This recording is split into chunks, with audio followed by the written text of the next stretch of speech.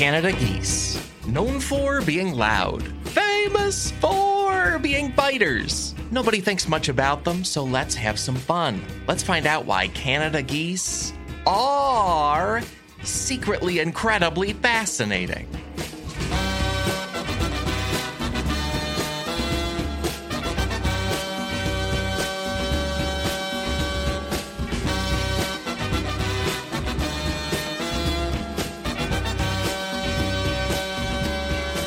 Hey there, folks. Welcome to a whole new podcast episode, a podcast all about why being alive is more interesting than people think it is. My name is Alex Schmidt, and I'm not alone because I'm joined by my co-host, Katie Golden. Katie, what is your relationship to or opinion of Canada geese?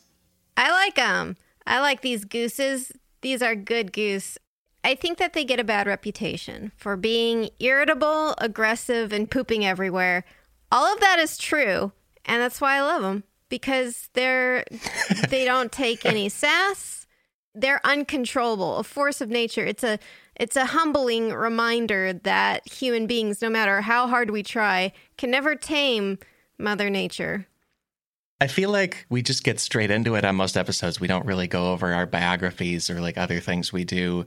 Katie, among many things, makes an amazing Twitter account called @ProBirdRights, in the voice of a bird demanding rights. I'm realizing this bird demands rights very effectively. It is large. All the time. It is sticking up for itself. It's great. Yeah. They're the kind of bird where you realize, hey, yeah, these things are dinosaurs. Because I don't know if you know this, Alex, but birds are technically dinosaurs. They're not even just descended from dinosaurs. They're the last remaining dinosaurs on Earth. It's birds. It was birds the whole time. It'd be like in Jurassic Park if he opens up this park and it's just a huge bird sanctuary. The exact thing I was imagining as you said that was the two little kids in the big kitchen of the visitor center and the raptors are pursuing them, but it's Canada geese. But they're geese. Canada geese. Yeah. Honk. Huh? Yeah, just the scene where it runs into the reflection of the little boy and the shiny kitchen counters, and then it goes honk.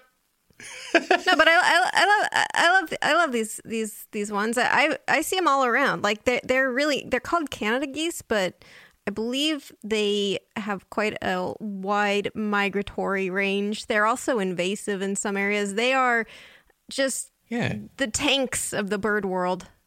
When you say you see them all around, does that include Italy? Because it could, from what I read. Yeah, you know what? I'm trying to think if I've seen. I don't think I have, but that doesn't mean they don't exist here. Yeah, they've been introduced to a lot of parts of Europe. I feel like every American, every Canadian, all of us just have an imprinted billion memories of seeing Canada geese around. When I lived in Boston, I would see them all the time. Gosh, sure. I would see them all the time. Step in there. You know, they're alarmingly large turds. Birds have something called a cloaca. Rather than like an anus. Can I say anus? I think so. It's a scientific word. Yeah, yes. Let's do it. Scientific. I'm saying scientifically. Scientifically, birds don't have like an anus and a urethra that are separate. They have a cloaca, and it's the hole that does it all. And usually bird poops are sort of that like runny white, combination liquid solid sort of type deal. Canada geese really pump out some pretty solid large poopies, and which I assume has a lot to do with their metabolism and diet. I don't want to step on your goose feathers though, Alex. Let's talk more about these geese. Yeah, don't step on my goose poop number, and we do have goose poop numbers. We're gonna get into it. Yay! I'm excited. When you're living near a lot of Canada geese and there's a lot of poopies around, it's not funny, but in retrospect it is funny how much the goose poop plagued me when I would try to walk, like have a nice walk along the river, along the Charles, and then just step in a bunch of goose doo-doos all the time. Right, drop your Duncan in shock. Yeah. Yeah. Gasp. This topic, we kind of suggested it on a past episode, and also this is coming out the Monday before U.S. Thanksgiving. I love eating poultry. I was like, hey, what about this other bird we don't eat for some reason? It's kind of like a turkey. Alex, have you eaten a Canada goose before? No, but it turns out a bunch of people have. Oh. There's a lot of hunting of them, and also apparently you need to check the meat for diseases and stuff, mainly because they poop in their own water a lot. You got to be careful. I'll link about just many cities and places serving the meat in particular to homeless folks after a big culling of Canada geese. And also it's apparently delicious. The people who've eaten it compare it to beef or steak in terms of the richness of different flavors and things you can make out of it. Apparently it's amazing. I guess that's more of a fair fight than with turkeys. I feel like turkeys are a lot more defenseless versus a Canada goose, which is probably going to bring a switchblade at you if you try to turn it into a Thanksgiving. So, yeah, you know, the true bird rights fight. Yeah. Mm-hmm. We have many numbers, including goose poop numbers. And our quick set of fascinating numbers and statistics is in a segment this week called Numbers Keep On Turning, statistics keep on burning. Numbers and statistics. Numbers and statistics.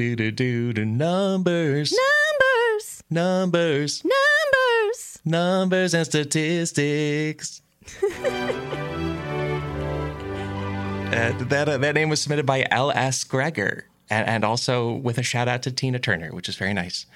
We have a new name for this segment every week. Please make them as silly and wacky and bad as possible. Submit through Discord or to sifpod@gmail.com. And again, I'm begging you to make Alex explore his vocal range, because I don't know if we've heard a falsetto out of you, young man. I want to hear it. I want to see how that goes.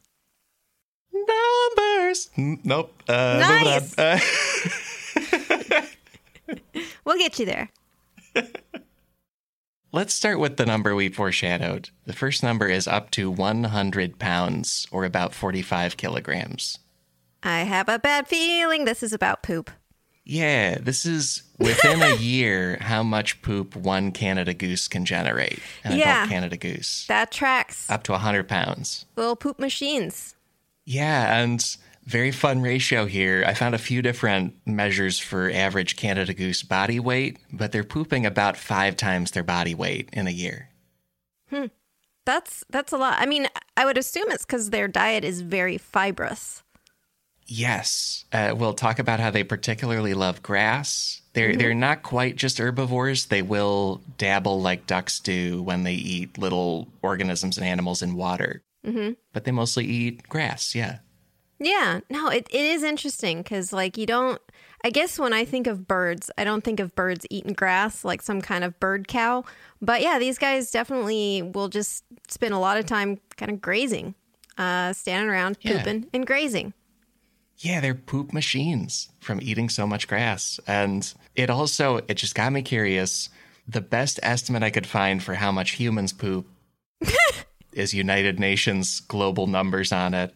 I divided that by the world's population and got an average of about 87 pounds of feces per human per year. And that's all ages, you know? Oh, that's less than a goose. Yeah, like we're pretty far from pooping our body weight. Yeah. And Canada geese are doing about 5 times their body weight per year. So they really do poop a lot compared to us. Yeah, they're doing good numbers. We got to get our numbers up. Like, we got to rally the troops. Yeah, it is interesting. I actually once got a question on my other podcast. It's called Creature Feature. Go check it out. Don't tell Alex. It's about animals. It's so relevant. Folks. But about a question about like animals who eat grass and stuff, like how come they can get so big, like elephants and stuff, and like compared to a lot of birds, like Canada geese are quite large, but all they eat is vegetation. It's because they eat a huge amount of it. So like being an herbivore is not strictly speaking like the most efficient way to get energy, like, because you poop out a lot of it. You even have whole animals who have like this multi-digestive system, like ruminants, like cows, where they kind of digest and redigest. That's how tough it is to be an herbivore. But the reason that they insist on being herbivores is because of the abundance of herbs, of plants. So yes, it's not particularly efficient. Herbivores generate a lot of poop. compared to, say, like carnivores or omnivores. But as long as they get enough of the vegetation in them, it doesn't matter if they're inefficient poop machines. And it's so cool to think of Canada geese as a cow or elephant of birds. That's great. A massive grazer like that. Yeah. It's really cool. Like you said, they're a little opportunistic. They will munch a little bit of, meat once in a while if they find something small enough. But actually, you know what? Cows do that too. Cows will sometimes eat. What? Just like they're grazing. And if there's a mouse, they might just eat it. People are shocked to hear that. They don't necessarily chase after rodents or actively predate on things, but they'll, slurp up butterflies, they'll slurp up rodents if they happen upon them. Herbivores will occasionally just see an opportunity and take it. I'm just reeling from my new impression of cows. But great, I guess. I'm rooting for them too. Don't turn your back on cows. Not for a minute. Yeah, and Canada geese, I guess they have enough of an attitude where I'm less surprised that they eat a few meaty things. Right. Yeah, they're dinosaurs. They're evocative of dinosaurs. Their shape, their whole attitude is very, dino-like. Yeah, and how Jurassic World does this get, right? Well, the next number is between 4 and 6 million. Wow. And between 4 and 6 million, that's the current population estimates for Canada geese in North America.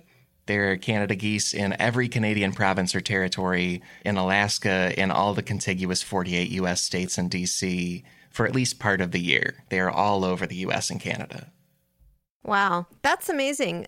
Is that I guess it's all relative, right? Is that a good number for Canada geese? Did they used to be way more numerous, or are they doing pretty good in terms of their population? That's an excellent question, and kind of a lot of the rest of the show. The gist is that this could be an all-time population peak, and also they hit a real valley at one point in the early 1900s, a real low, and so it's good that it's up. Yeah, I feel like the early 1900s was the period of time where we would do stuff like stick a quail inside a chicken, inside a goose, inside a swan, inside an endangered panda or something, and then grill it all and douse it in gold and diamonds and then eat it. So I'm not surprised that was, right, the era of geese populations being a little bit sluggish. Yeah, it was the era when Teddy Roosevelt was, I think, partly famous for being a conservationist because he was one of the only ones on Earth. Everybody else didn't care. You don't want to shoot this orphaned baby bear that we've tied to a tree? What is wrong with you? Yeah, and the Canada goose, despite Canada being prominent in the name, this is a very global animal now because they've been introduced to many other locations in the world.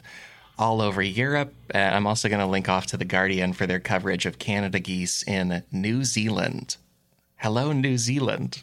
Wow. Apparently, sportsmen introduced them there in 1905 to then hunt them, but then the population has steadily grown. In 2011, New Zealand's government stripped away environmental protections for Canada geese because the population is thriving and they're eating a lot of farm crops. Yeah, you cannot sleep on the Canada goose. I don't know what these guys were thinking. We're just going to hunt them. It'll be fine. New Zealand belongs to the geese now. I'm sorry. It's true. New Zealand has fallen. Apologies to the regular people there and a couple of weird tech guys who think they're going to hide out there when the world ends. It's funny. A lot of invasive species stories have kind of an ironic twist, right? Where it's we introduced the snake population to take care of the rat population, and oops, we have too many snakes. So now we've introduced mongooses to take care of the snake population, and now oops, we have too many mongooses and they're killing everything. The most famous example being the cane toads in Australia, introduced to eat cane beetles, and they still are a huge menace in Australia. But like, at least with the cane toad, as horrifying as it is, like I see the logic of like, well, we have this pest on our cane crops, so we're going to introduce this toad. With the Canada goose, it's just like, I don't know, I found this goose, so here, New Zealand, take this goose. Think fast. Here's a goose. It's almost the logic of a sportsman going to Jurassic Park. Right. Like, I'm here to shoot the biggest game is the reason people introduced Canada geese to New Zealand. They were sportsmen who said, I want to shoot a more interesting bird than I've been seeing. Yeah. That's it. That's why they did it. The world's most dangerous game, the Canada goose. In many places in the world, but especially the U.S. and Canada, we feel like we see Canada geese all the time. Like, I almost felt like they were watching me prep the episode as I went around the world. I was on the train yesterday going down the Hudson River, and I saw a bunch of them, and I was like, I'm working on it. Yeah, when I was in, I visited London, and there was Canada geese. I think I saw some Egyptian geese. There was just a whole, like, a cornucopia of different geese. It was exciting. And what are some other reasons we think we're seeing Canada geese all the time? One of them is that they're often in huge, loud groups. Yes. Another number here is 30 to 100. From 30 to 100 is the size range of flocks of Canada geese when they're migrating. Some of them stay put in one location year-round, but others migrate. And either way, they love being in groups. They're very social. I wanted to find a decibel level for honking. Could not find that. But according to the nonprofit Ducks Unlimited, Canada geese can make more than 20 distinct sounds with their honks. Ducks Unlimited is a good website name. Presumably they are communicating different things with sort of different honks for different stronks. And I wanted like a really intense primate style study of the communication. Couldn't find that. But we have recorded a lot of distinct sounds with the honking. Right. And they're really into talking to each other in a goose way. We need like a modern Alan Turing to decrypt the goose honking code. Like let's get the Jane Goodall of Canada geese. Someone just lying there, with this sort of wistful voiceover over the loud honk, honk, honk. Instead of grooming each other, they're just pooping together at different places. Just pooping together. Yeah. I mean, it is really interesting because the more social an animal is, typically you can have this like complex communication, which can mean a variety of things. You have mating calls, but you also have like territorial calls, or you have like, hey, I think I see a predator call. So I think seagulls also have a variety of different calls. Cool. Seagulls, I think, in Canada geese are kind of blood brothers in terms of how incredibly dedicated they are to being viciously annoying. Right. Yeah. And geese are just bigger. But yeah, seagulls are right there with them. And then pigeons are sort of a friend, but quieter. Yeah. Yeah. Pigeons are like the dorky little brother. But yeah, I mean, no, that is very interesting that they have are these flocks like typically family groups? Are they kind of a bunch of unrelated geese, and do they change over time, or are they pretty consistent in terms of their group dynamics? Great question, and kind of all of the above. Yeah. Turns out there are a bunch of social formulations of Canada geese. There's even something that they can form called a gang brood. A what now? A gang brood. A brood. Yeah, that's when up to 100 goslings plus a few adults go around together. Like the adults are almost babysitting, and all the goslings are a big school of fish sort of situation. That's adorable. Like, yeah, I imagine them getting into all sorts of trouble, Ferris Bueller's Day Off style. But like, so are all these goslings? I assume that the adults are not necessarily related to all the goslings. So is this sort of a case of alloparenting where you have some adults taking care of a huge number of goslings? Some of them are maybe theirs, but some of them are just other geese's goslings. Yeah, and the parents will often be nearby, especially when the goslings are super young, because also Canada geese adults mate for the life of the partners, and then both parents will stay around the nest. It's usually the female incubating it, but the male will be there kind of bodyguarding too. Right. You got monogamous birds here. Yeah. Which, yeah, I mean, there are a lot of bird species that are monogamous for life. Some are monogamous just for a mating season, and some are totally not. They're just out there getting it where they can. No judgments from me, by the way. Whatever, different strokes for different flocks. That's how that goes. Yeah, we won't put them on honk, which is putting on blast for geese. Yes. There's so much stuff just about how Canada geese socialize. That could be a lot of a podcast. And my favorite thing about it is their social element of flying together. Yeah, this is really interesting. Let's talk more about that V formation, because it's really, really cool.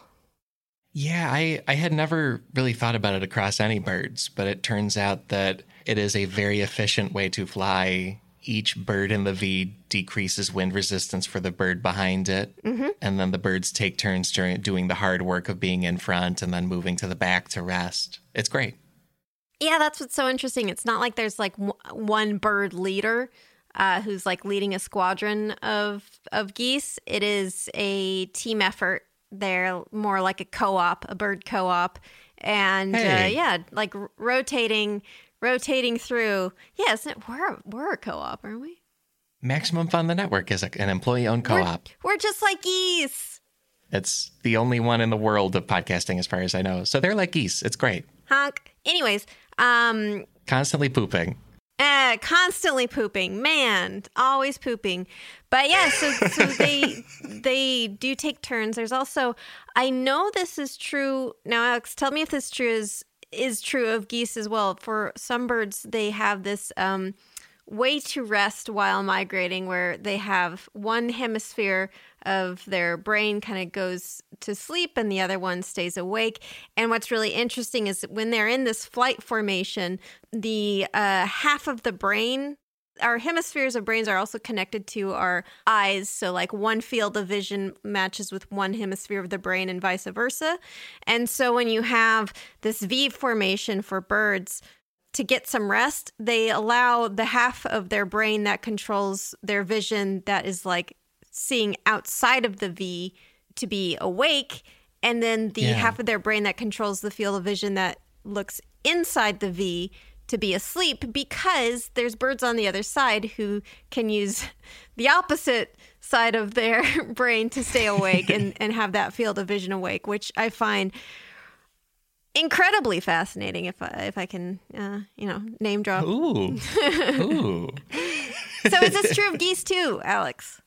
Yeah, apparently geese species all do this. That's amazing. I think the technical term I found is unihemispheric slow wave sleep. That's right. Which is great.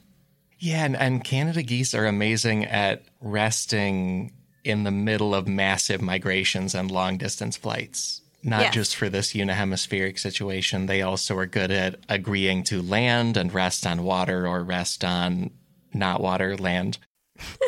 One extreme number here, according to National Geographic, a flock of Canada geese can fly 1,500 miles in a day.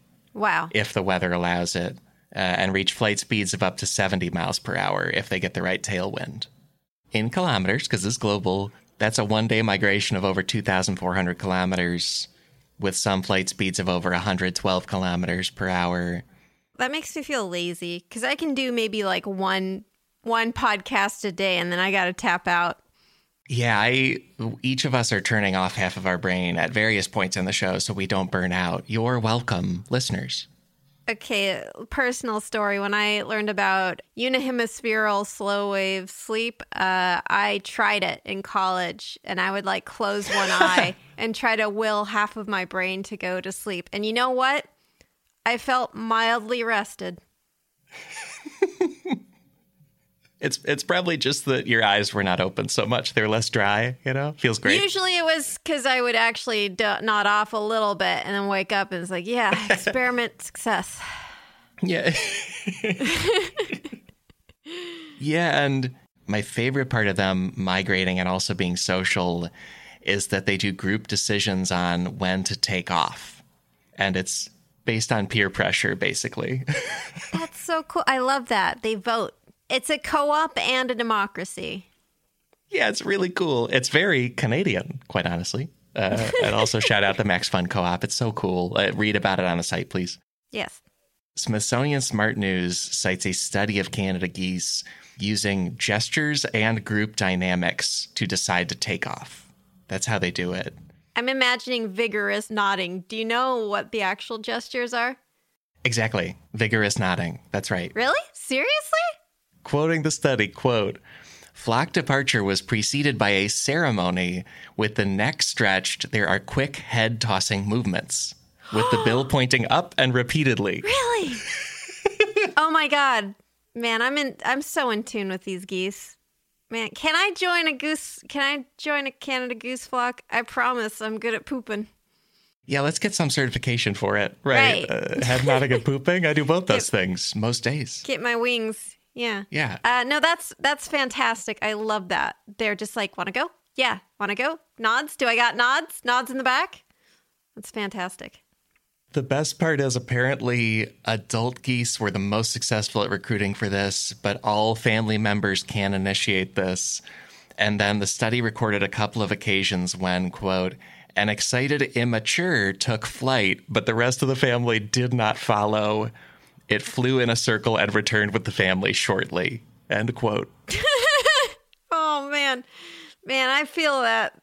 That hurts deep. That's like unlocked some repressed memories of like, so are we going? Everyone's going? Let's go. And then walking off and realize nobody's following. That's adorable. Yeah, I feel like a big group of Canada geese is kind of wallpaper in our life when it's just standing in a field or at a retention pond. But there could be some goose trying to build up the courage to get everybody to take off when you're looking at that. It's great. I love it. Yeah. Yeah. I think also it's really important to understand that like a species of animal like the Canada goose, which is unfriendly to us and like aggressive towards us, like they can be nice to each other. They don't have to be mean within their group. They're just, unwelcoming to us because they think we're going to eat them. And apparently we sometimes do. Yeah, that's exactly right. And speaking of all that, another number here relates to both their aggression and their flight. The number is up to 2 meters wide. Up to 2 meters wide, or about 6.5 feet. That's one of the largest wingspans of Canada geese. It's a subspecies called the giant Canada goose. That's their wingspan. It's always shocking to me when I like read what the actual wingspan is for a large bird. I'm like, yeah, the bird's pretty big. And then you look at the wingspan and it is just ridiculous. Like, I think the wingspan of an albatross is around like 8 feet, which is around like, oh, that's freaky, 3 meters or something. Yeah, it's crazy. They're all like little secret measuring tapes where it's like, oh, there's more. There's even more wing. Yeah, and it's weirdly less of part of their reputation than you would think, because aggression is part of their reputation. And let's explore all that in takeaway number 1. Canada geese turn aggressive toward us in a seasonal, parental, and predictable way, and they attack with their wings more often than they bite. Interesting. Now, Canada geese are one of these geese that kind of have like, they're not real teeth, but they're ridges inside their beaks, which look kind of menacing. Yeah. When I was a kid, we would go to a park near us, and the main thing I was told is stay away from the Canada geese. They bite. And it's like you said with many birds, Canada geese are one of the birds where they have a tooth-like cartilage inside of their bill. And so, it's a strong bill and it's tooth-like cartilage, so the bite hurts. But Canada geese are kind of more dangerous with their wings and more likely to attack you with a wing. Interesting. So they must have pretty yoked wings. Like, are they quite strong? They are, because it's lifting a bird that's about 20 pounds as an adult. That's a chunky bird. Yeah, and that's wingspan that's an armful of bird. Right, like that's a lot to put in the air with a wing. And so it's an incredibly strong wing. And a number within this takeaway is 0, because I wanted to know, popular science says there are no documented U.S. fatalities from a Canada goose attack. Specified U.S., though. So elsewhere. Right. I'm covering up so much Canadian death. I refuse to address it. No, that was just the country I could get. And there's no fatalities, but there's tons of stories of people needing stitches or getting bones broken due to Canada goose wing strikes. They can knock down a full-grown adult. It's pretty dangerous, and you should treat Canada geese with respect. That means that beavers and swans have directly murdered more people than Canada geese, which is surprising to me. Right, because of their reputations for building dams and loving ballet, respectively. Yeah, no, the beaver thing, there was a beaver who bit a guy in the femoral artery, and the guy bled out, unfortunately. Yeah. Because, like beavers don't generally go around biting you, but I guess he was, I don't know, the beaver felt cornered and bit the guy. The one with the swan is pretty sad because I think it was a guy kayaking and the swan just was attacking the guy and the guy fell in the water and somehow the swan was harassing him enough that he just couldn't get, he couldn't get out of the water and he drowned. So even though swans are pretty tough, I don't think they can... the story about them using their neck to break your legs is not true. Like they can't really break your bones with their necks, but they can basically harass you until you die, I suppose. Yeah, that's amazing. And I assume there would be a Canada goose story like that. Like a goose scares a guy who steps into an open manhole or something, But Right. There are none that we know of. Well, not yet. That definitely is evocative of that game, the Goose game. Oh, yeah. Did you play that? That's Yes, I did. a great game. You play It's as so a good. goose, and the whole point of the game is it's a video game. The art is lovely, Right. and your whole mission is to be annoying to the human villagers. It's not a Canada goose, but it's a it's a big goose. white goose, Yeah, yeah. it's a goose nonetheless. So. Yeah, but I mean, it sounds like if it's the seasonal thing that occurs, they are trying to protect their babies. Exactly. Yeah, the main reason Canada geese are aggressive with anybody, and it turns out they're not just aggressive with pedestrians. They'll pursue bicyclists. They have occasionally pursued cars. Nice. Honk, honk, honk, honk. Right. What did you say about my mother? Honk. So the main reason they will attack is to protect a nest. Both parents will do this. And that also makes the attacks weirdly predictable. Data on Canada goose attacks shows that most of them happen in the spring because that is when Canada geese start their nesting season and the nest is most vulnerable. And then the attacks almost entirely stop in the fall and across the winter because the goslings are mobile. There's not really a nest to defend anymore. Like there's a time of year you can be most aware of this and on the lookout for this. You know how people do those embarrassing Facebook posts where it's like a picture of a lioness and it's or like a bear or something. And it's like, don't you upset Mama Bear, like, because I guess Right. the implication is that they're tough and will maybe kill you if you like are mean to their kid. Really, they should be using pictures of the Canada goose. Yeah, it would be a great one because, like we said, this is a democratic co-op animal that loves its kids. I don't know. That would be a good parent to be, I think. I mean, I'm feeling more and more like I already liked these for their bad reputation, but now I like them for how good they are, how cool they are. They're like the bad boys of nature, but it turns out they got a heart of gold. Yeah, it's great. It's just really good. And apparently other reason they might attack humans is a result of overall human community behavior. If a community tends to hand feed its Canada geese, then it's humans causing Canada geese to get even more comfortable with us. So then the geese get closer to us. And then either a goose or human does something that sets off the goose in a very normal way. Like it's our fault ultimately if that's what's leading to it. Yeah, I mean, people really love to feed birds and geese and wild animals out of kindness and love for wildlife, but like feeding bread to birds is not a good idea. It's not healthy for them. Yes. Frozen peas apparently is okay. But yeah, you shouldn't like get the goose to walk up to you and feed them peas by hand. I think that's crossing a boundary. Yeah, and we'll talk in a later takeaway about how Canada geese extremely have enough food. They do not need your help at all. So don't do it.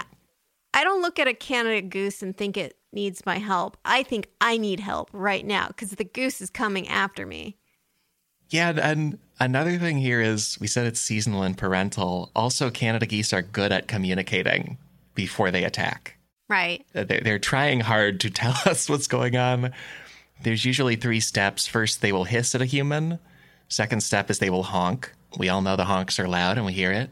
And then after all that, they will charge, usually with their wings spread to be as visually big as possible, and also to whack you with their wing. But it's partly communication. They're really trying here. Yeah, look, I think they give fair enough warning. Once you're after the aggressive honking stage and you're not backing off, yeah. I don't want to victim blame anyone who's been punched by a goose, but maybe I do want to victim blame people who've been punched by geese because you got to pay attention to that body language. It's an animal where some of my sources were trying to be specific about don't call this an aggressive animal. Yeah. Because basically every time it attacks, it is reacting. You might not know you're doing something to upset a goose, but they're not out here pursuing us just to do it. It's always motivated by something. Yeah, because, they want to protect their nests. They want to be good parents. They're power couples that will mess you up. I love that. I think that's great. And I think that it's also we got to, when an animal is giving clear signs that it's not happy with you, it's okay to just back off. Like, there's nothing wrong with, slowly walking away from an animal. It's, and not like taking a video of it to put online because then it's going to grab your phone and then publicly shame you. Yeah, we even have simple and straightforward tips for de-escalating one of these Canada goose encounters. Mm-hmm. Experts say that if a goose is hissing or honking toward you, you should back away at medium speed. Mm-hmm. Don't run, but remain facing the goose and back away at a walking speed. And that will almost always solve the situation. And if you run, what happens? Like, do they chase after you? Does this trigger some kind of goosey predatory instinct? Yeah, apparently turning away is the biggest mistake you can make. And usually if we're running away, it's not backward. So that's turning away and running. They'll decide, I can strike now. Like they're afraid of me and I can fully successfully defend my nest. Right. Okay. Because they're not taking any chances. Yeah. Back away. Maintain eye contact or no? Doesn't matter. It seems to not matter. The tips are back away at a medium speed. And also, if for some reason they keep pursuing you, try to make yourself look large. So that this is a weird thing where you need to both intimidate the goose but not further provoke it, if that makes sense. Like, be sure to still seem like a whole human who can protect themselves, but don't badger it. The goose has to respect you, I think. Like, you can't aggravate the goose too much, but the goose can't disrespect you, though. Otherwise, the goose is going to show you who's boss. You have to have a mutual respect. And then I imagine once you've succeeded, the goose just kind of gives you a nod, like, you're all right. That's pretty much the advice, is don't seem like a weenie who it can beat up. Yeah. And also don't try to fight it. That's it.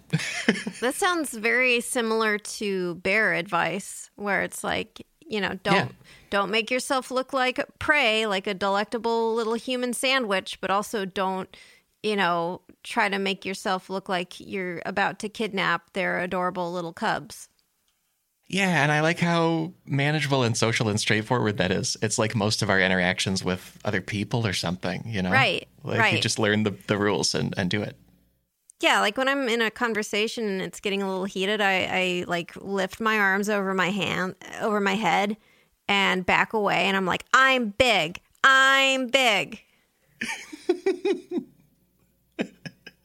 I'm loving your new hard-hitting interview show, by the way, where you do that a lot. It's great. Yeah. Listen, Senator, and you're just waving your pantsuit jacket around you. Yeah. Shaking a can full of pennies.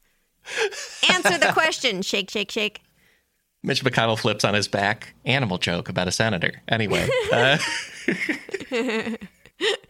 So, folks, that's a bunch of numbers about this amazing animal and one takeaway. And then we have many more takeaways about it because it's such a rich topic. We'll talk about its rapid recent spread across the earth after a short break.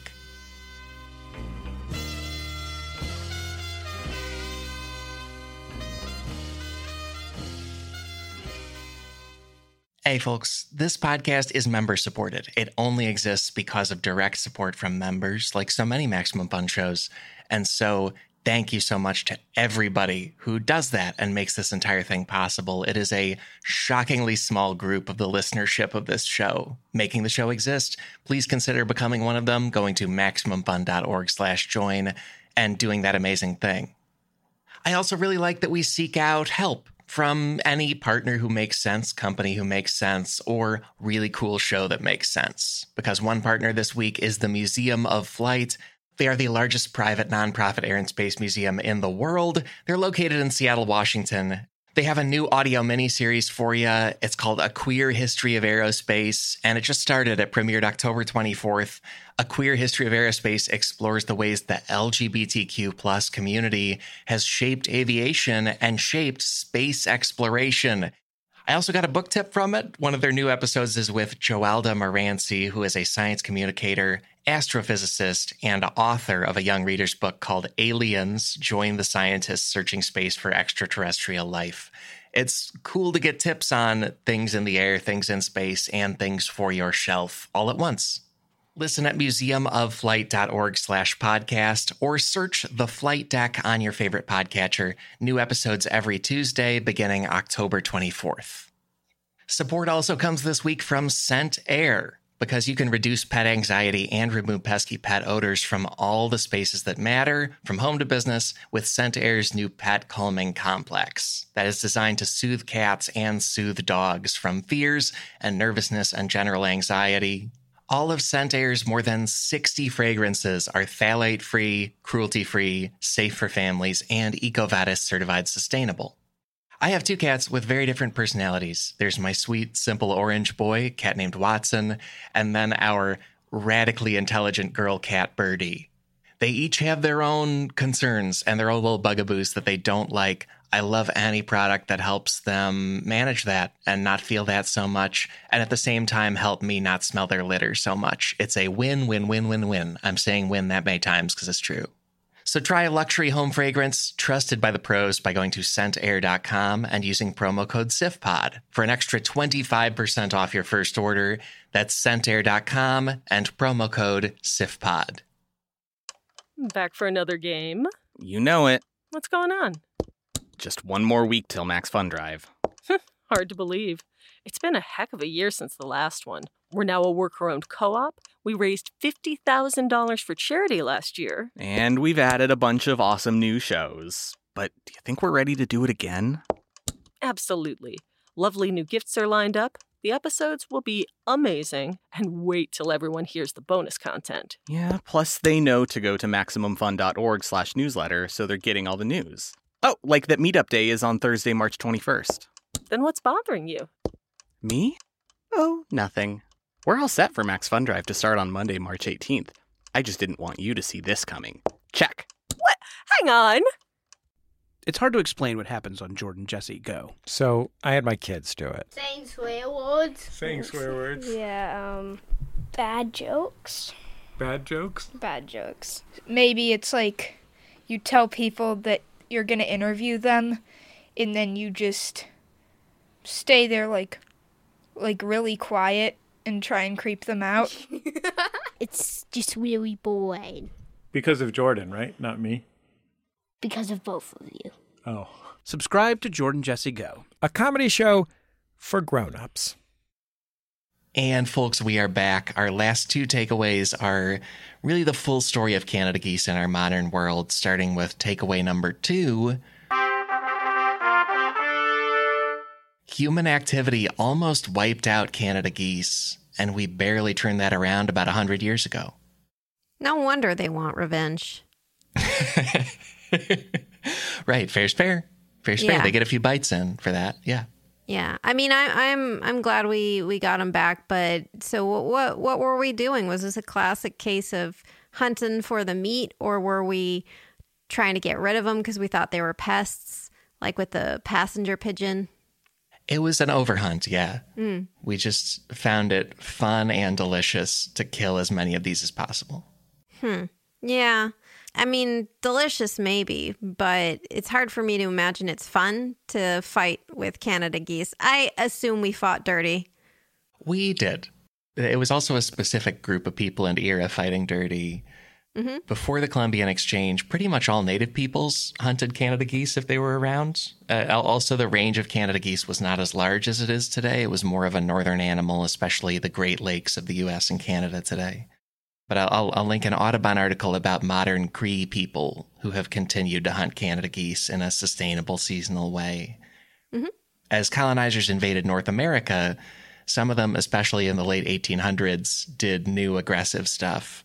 And the nastiest move was what is called a live decoy. Oh no, I don't like where this is going. It's bad. What they did is they captured a live Canada goose and rendered it flightless by maiming it. And then they would put the flightless goose on a pond. It uses these amazing social honks to call out to other geese, and then those geese are lured to be killed as well. Oh, that's like nightmarish, man. And like unfair, it's easy mode hunting. It's stupid.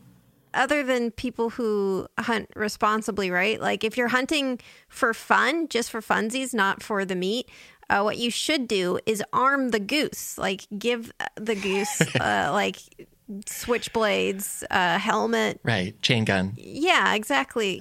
Power-ups. Make it fair. Make it fair. Yeah. No, but I mean, yeah, it's kind of weird that we're like, oh, we have this awareness that it's this highly social creature who has these social bonds, and they call out to each other, and then they all get together, and we just use that to like kill them rather than respect them. Not saying we shouldn't have hunted them at all, but hunting them respectfully is definitely an option. Yeah, because there's an amount you can hunt them too. They're pretty good at reproducing and living and sustaining a population if we don't just try to go full passenger pigeon American bison on them. Yeah. And hunters did these live decoys into the 1950s because the 50s were around when people invented mechanical goose calls as a replacement and just a tool. And then there's also a few regions like the Aleutian Islands where there were Canada geese populations that didn't really have larger predatory animals around them. And so then when basically pirates from Russia and Europe showed up, they overhunted those geese because they just weren't very wary of anything. Sort of the dodo problem. Although I think dodos also were attacked by the dogs, cats, and rats that came along with the sailors. So it wasn't just the sailors. It was like a 4-pronged attack on the poor dodo. Exactly. And like the hunting plus those situations plus other limited amounts of habitat loss, that combination meant that the Canada geese population hit an all-time low in the early 1900s. How low are we talking? It was probably a few 100,000, which is still not the level that bison hit and some other species hit, but pretty low. And also they were what's called extirpated from many regions of North America. That's when locally an animal goes extinct and is no longer around. The key is like you can't necessarily bring back a species if you have at least like 2 to like mate. Once you start to dwindle down, like you've limited sort of the genetic pool of the species, and then it makes it a lot harder. So, I mean, a few 100,000 is like definitely makes sense that they were able to bounce back from that. But yeah, it's not like, oh, it's fine. It's a few 100,000. That's plenty. Like you do have to start worrying once it gets down to that level because it can kind of get away with you how quickly the population can collapse. And then once it's small enough, it can be really hard for a breeding program to actually have viable animals that can repopulate. Like it's a rare success story where that happens. Yeah, absolutely. Yeah. And this animal, it is a success story, and it is partly because of traditional environmentalism and conservationism, especially the kind in the early 1900s that saved species like the American bison. Similar activists managed to push the United States and British Canada to sign a migratory bird treaty, an international agreement to protect many birds, including Canada geese. And both countries followed that up with national laws.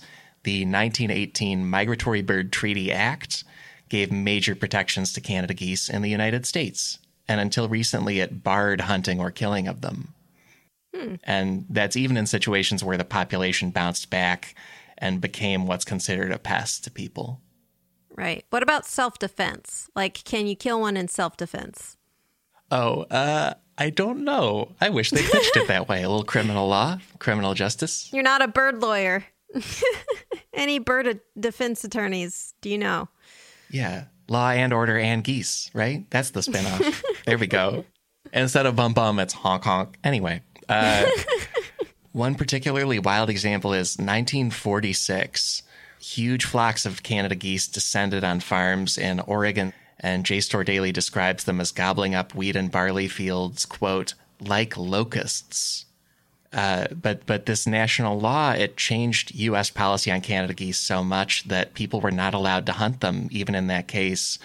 Instead, the government deployed a program of smoke grenades in locations where they were trying to clear the geese, and also using small airplanes to spook and redirect goose flocks to other places. Like, so just like little airplanes painted with like a spooky face on it? Like, what are they doing? Like diving at these birds? How are they scaring them with planes? Yeah, like reverse fly away home, kind of. There were other refugee areas that they could either lead them to or with loud engines push them to. Yeah. I see. So either like, hi, I'm your mommy, come follow me, or like, I'm totally not your mommy, I'm going to eat you. I'm a plane. Yeah. Yeah, like air monster. Ah, yeah. And as much as there is that bison-style conservation success story, we have done way more for this species than almost any other species in terms of accidentally saving it. And that's our other takeaway. Takeaway number 3. The past century of U.S. and Canadian land development basically terraformed the continent for Canada geese specifically. Interesting. Maybe that was their plan all along. So what did we do? It's an amazing story because I find it very different from bison. Like, bison are still pretty numbers limited due to a lack of habitat and due to the cities and towns and suburbs that we've built. Canada geese love them. Maybe because of the grass? That's the main reason. Yeah, we just had our grass episode, right? Yeah, that was 2 weeks ago. And here we are with a super relevant story. You don't have to have heard that episode to enjoy this right now, but it's really enriching it, I think. But now you have to listen if you haven't, because who doesn't want to learn about grass? Grass. It's actually really good. It's very good. One of my favorites. If I might say so myself. If people have heard the recent grass episode, we talked about colonizer activity basically being a grass apocalypse and transplant for North America. We replaced a bunch of local grass with stuff like Kentucky bluegrass and lawn grass. Canada geese are freaks for that stuff. They cannot get enough of it. Yeah. By the way, tons of sources for these takeaways. Science writer Marianne Renaud in The Atlantic, JSTOR Daily piece by Lena Zeldovich, the book The Anthropocene Reviewed by John Green, piece for Vox.com by Phil Edwards. But they all kind of talk about what Canada geese want. And we can't know their hearts. Like, maybe they miss the previous version of North America. Is this like dating tips for Canada geese? Is this like some kind of like weird pickup artistry for Canada geese? I'm in love, Katie, and I don't care who knows it. I love a bird. Anyway. How do you neg a bird? Like, nice feathers, loser. It turns out there are 3 main things that Canada geese look for in a habitat. One of them is food, primarily herbivores, and they are obsessed with eating Poa pratensis. Oh.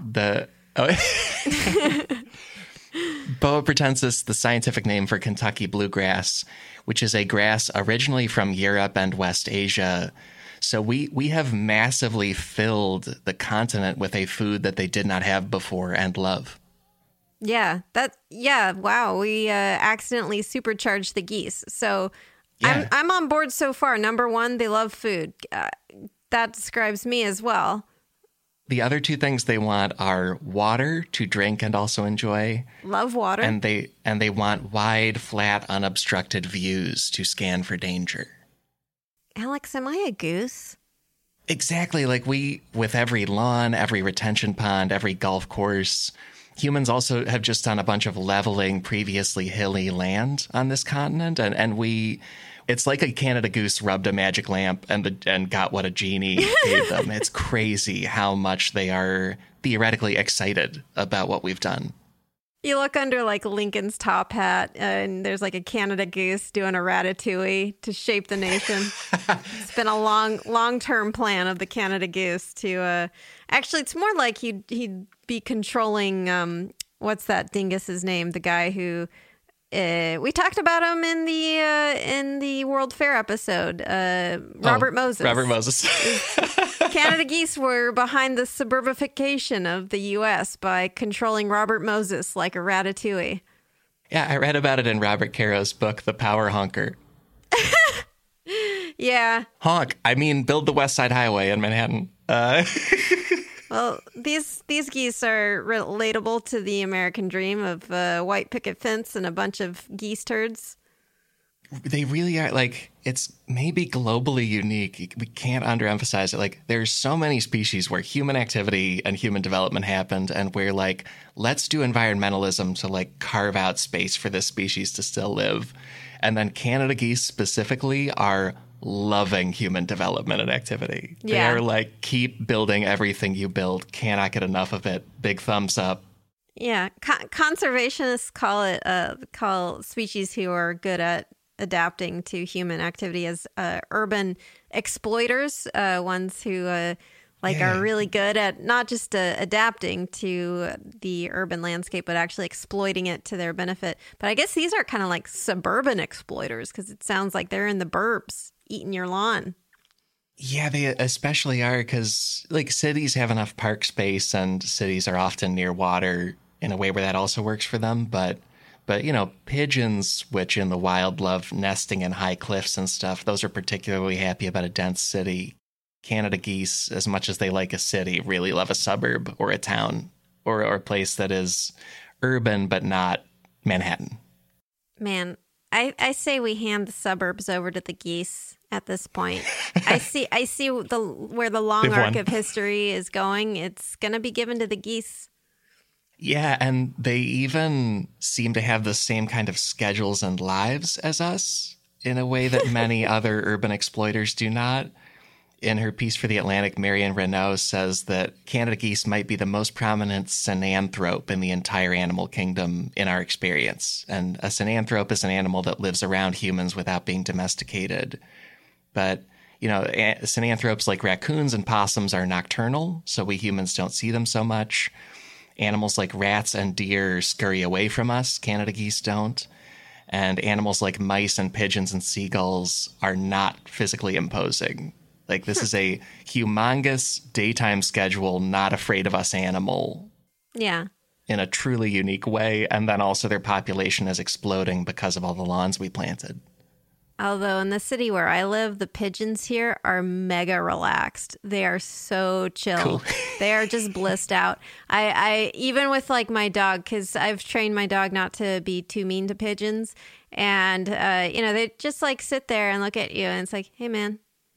And it's really cute. They'll just like be relaxing on the park lawn and literally not flinch, not move. And I thought at first maybe they were sick or something was wrong, but no, it turns out they're just super relaxed. That's cool. Yeah. It's a very Italian pigeon to me. Well, I think part of it is people do not let their cats outside at all. I've never seen a cat out. And dogs aren't really big threats to the pigeons. I think the dogs mostly like make a big fuss, but then never really do much. And so, yeah, I think the lack of cats and the fact that people pretty much have adapted to the pigeons, and I don't see people getting too upset at them, has led to incredibly relaxed cohabitation with the pigeons. It's fun. It's nice. Yeah, and Canada geese aren't scared of that stuff either. Like, they're just dinosaurs thriving around us and not sweating us and hissing at us and honking at us. Yeah, because I feel like a cat could get messed up by a Canada goose. Like, the best a cat's going to get is like a really young gosling, but if it can get there, because otherwise it's going to get turned into like a cat scramble by a big tough goose wing. Yeah, and Canada geese are so safe from everything. We've gone from these 1910s, 1920s laws banning hunting them to most places trying to hunt them to contain the population. I'm going to link a huge set of tables and charts from the U.S. Fish and Wildlife Service. They say across 2 years of hunting seasons, 2020 and 2021, in just 2 years of hunting seasons, U.S. hunters bagged over 3.9 million Canada geese. Wow. And that is like legal hunting considered sustainable. We can kill that many of them and the population is still here. All right. We say sustainable, but in terms of them catching on to our antics and turning against us, how long do you think we have? Oh, not long. Because also there's a bunch of other antics other places are doing. Some local communities will have people go out and dip Canada goose eggs in corn oil to suffocate some of the eggs to decrease the population. The city of St. Louis tried putting wooden decoy eggs out to trick the parents into wasting time on those and decrease the population. So is the reason that you don't just like take the eggs and turn them into omelets that like they will just lay more eggs? I guess so. I didn't come across anyone eating the eggs. I've heard goose eggs are quite good, like duck and goose eggs. I thought are good, good eaten. Yeah. So I don't know why a Canada goose egg would not be good, but I would assume that maybe if you take the eggs away, they're just like, well, we got to make more eggs. So then maybe they'd lay more eggs. They're good at nesting and laying eggs, yeah. And yeah, like you said, there's also just tons of domesticated geese species that we eat and farm. And yeah, it's definitely a plausible thing. We've just left this species not domesticated. Yeah. In a way that is kind of by choice, kind of by the temperament of the animal. Right. That's it. There's also a trick that the Chicagoland suburbs tried in the 1990s. I didn't hear about this growing up there, but apparently some suburbs brought in swans in hopes that importing swans would kick the Canada geese off their turf. It did lead to some invasive swan population situations, but oh well. It never works, folks. You always think that this time we can solve an animal problem with another animal, but it never works. The only time it works is if that animal is actually indigenous to the region and you're repopulating it. So like sometimes repopulating areas of the northern U.S. with like gray wolves like actually helps like the local deer population, because having a good balance of prey and predator is actually good for both the prey and the predator. Like, it sounds like having more predators would be bad, but having more predators means that you can prevent the spread of disease by keeping the population not so dense. So you do actually see success with reintroducing a species to somewhere where it has been missing, but taking a species that is not native to that area, like, I don't think has ever been good. At best, it's been sort of neutral. Yeah, and that's really what a lot of cities are finding. And also Canada geese live so close to us, we can't bring in lions or, right? We can't bring in a massive, dangerous predator that would eat us too. Yeah. And they just love what we're doing with a lot of places on the earth. John Green cites figures saying that at any given time, about 80% of American humans are in or near urban areas. And for Canada geese, the number is about 75%. Wow. They are about as likely to live in a suburb or a city as a human being is. Wow. And between that and the world we built for them, they're probably going to be here for a long time. Have we tried sex education for the geese? Like goose condoms? I'm remembering our ducks episode where we talked about duck penises a lot. Yeah. And I'm realizing I did not look into Canada goose penises. I don't know I don't think there is. how the condom demo works. Hang on, I'm looking up a photo because I'm brave. Canada Thank you. goose penis. And it is... I'm hoping they're a cloacal kiss species.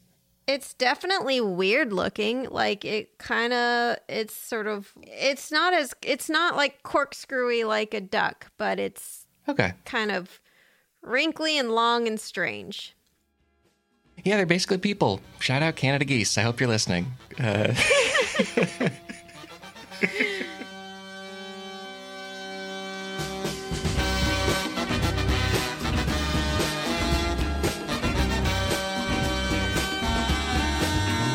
Hey folks, that's the main episode for this week. Welcome to the outro with fun features for you, such as help remembering this episode with a run back through the big takeaways. Takeaway number 1, Canada geese turn aggressive in a seasonal, parental, predictable way. And they fight with their wings much more than they bite. Takeaway number 2, human activity almost wiped out Canada geese, and we barely turned that around about 100 years ago. Takeaway number 3, the past century of US and Canada land development basically terraformed the continent for Canada geese specifically. Plus so many other numbers about how these birds fly, honk, socialize, live, and more. Those are the takeaways. Also, I said that's the main episode because there is more secretly incredibly fascinating stuff available to you right now if you support this show at MaximumFun.org. Members are the reason this podcast exists, so members get a bonus show every week where we explore one obviously incredibly fascinating story related to the main episode. This week's bonus topic is 2 stories. It's a myth about the Canada goose name and a much stranger fact about Canada goose identity. Visit sifpod.fun for that bonus show, for a library of more than 14 dozen other secretly incredibly fascinating bonus shows, and a catalog of all sorts of Max Fun bonus shows. It's special audio. It's just for members. Thank you to everybody who backs this podcast operation. Additional fun things, check out our research sources on this episode's page at MaximumFun.org. Key sources this week include tons of digital material from National Geographic, Popular Science, JSTOR Daily, The Atlantic, also the book The Anthropocene Reviewed by YouTuber, science writer, and novelist John Green, data from the U.S. Fish and Wildlife Service, and more. That page also features resources such as native-land.ca. I'm using those to acknowledge that I recorded this in Lenapehoking, the traditional land of the Munsee Lenape people and the Wappinger people, as well as the Mohican people, Scatagogue people, and others. Also, Katie taped this in the country of Italy, and I want to acknowledge that in my location, in many other locations in the Americas and elsewhere, Native people are very much still here. That feels worth doing on each episode, and join the free SIF Discord, where we're sharing stories and resources about Native people and life. There is a link in this episode's description to join that Discord. We're also talking about this episode on the Discord, and hey, would you like a tip on another episode? Because each week I'm finding you something randomly incredibly fascinating by running all the past episode numbers through a random number generator. This week's pick is episode 1. The generator picked the first episode. It's about U.S. post offices. I am so grateful that we are still here, thanks to donors of this show who have made the entire thing possible. And first episode's still a good one. Check it out. So I recommend that episode. I also recommend my co-host Katie Golden's weekly podcast, Creature Feature, about animals. Hey, we love animals and science and more. Our theme music is Unbroken Unshaven by the Budos Band. Our show logo is by artist Burton Durand. Special thanks to Chris Souza for audio mastering on this episode. Special thanks to the Beacon Music Factory for taping support. Extra special thanks go to our members, and thank you to all our listeners. I'm thrilled to say we will be back next week with more secretly incredibly fascinating. So how about that? Talk to you then.